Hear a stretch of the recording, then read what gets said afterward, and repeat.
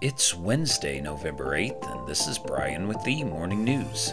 Give us 5 minutes and we'll give you the headlines you need to know to be in the know. Israel said it intends to retain security control of Gaza for an indefinite period once its war with Hamas ends, prompting U.S. officials to stress their opposition to a reoccupation of the enclave. Senior Israeli officials, including Prime Minister Benjamin Netanyahu, said Israel will likely keep military control of Gaza, and it has no intention of creating an interim government to run civilian life.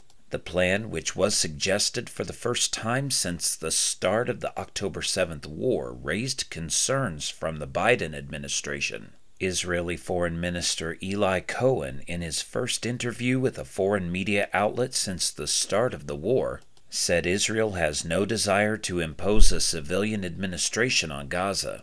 Once Hamas is toppled, Israel is looking at turning over responsibility for governing the territory to an international coalition, including the U.S., the European Union, and Muslim-majority countries, or to local political leaders in Gaza, he said.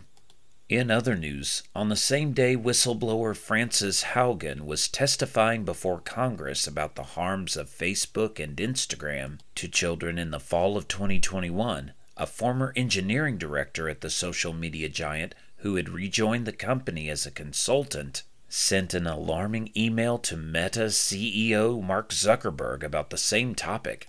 Arturo Bejar, known for his expertise on curbing online harassment, recounted to Zuckerberg his own daughter's troubling experiences with Instagram.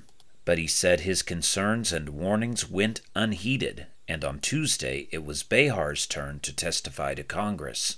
Bejar testified before a Senate subcommittee on Tuesday about social media and the teen mental health crisis, hoping to shed light on how Meta executives, including Zuckerberg, knew about the harms Instagram was causing but chose not to make meaningful changes to address them. He believes that Meta needs to change how it polices its platforms with a focus on addressing harassment, unwanted sexual advances, and other bad experiences, even if these problems do not clearly violate existing policies.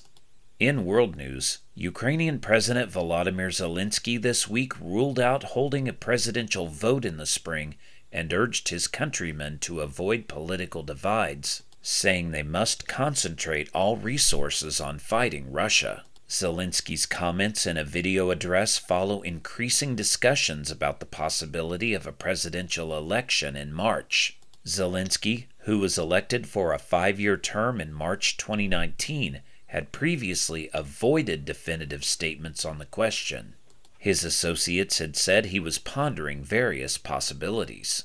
Now, in wartime, when there are so many challenges, it is absolutely irresponsible to throw the topic of elections into society in a lighthearted and playful way, Zelensky said, adding that the waves of any politically divisive things must stop. Ukrainian legislation bans elections during martial law that has been in place since Russia launched its invasion in February 2022. The country would need to amend the law if it decided to hold the vote. And the largest fancy vivid blue diamond to ever come to auction sold Tuesday for more than $44 million, far outstripping the pre-sale estimate, Christie's said.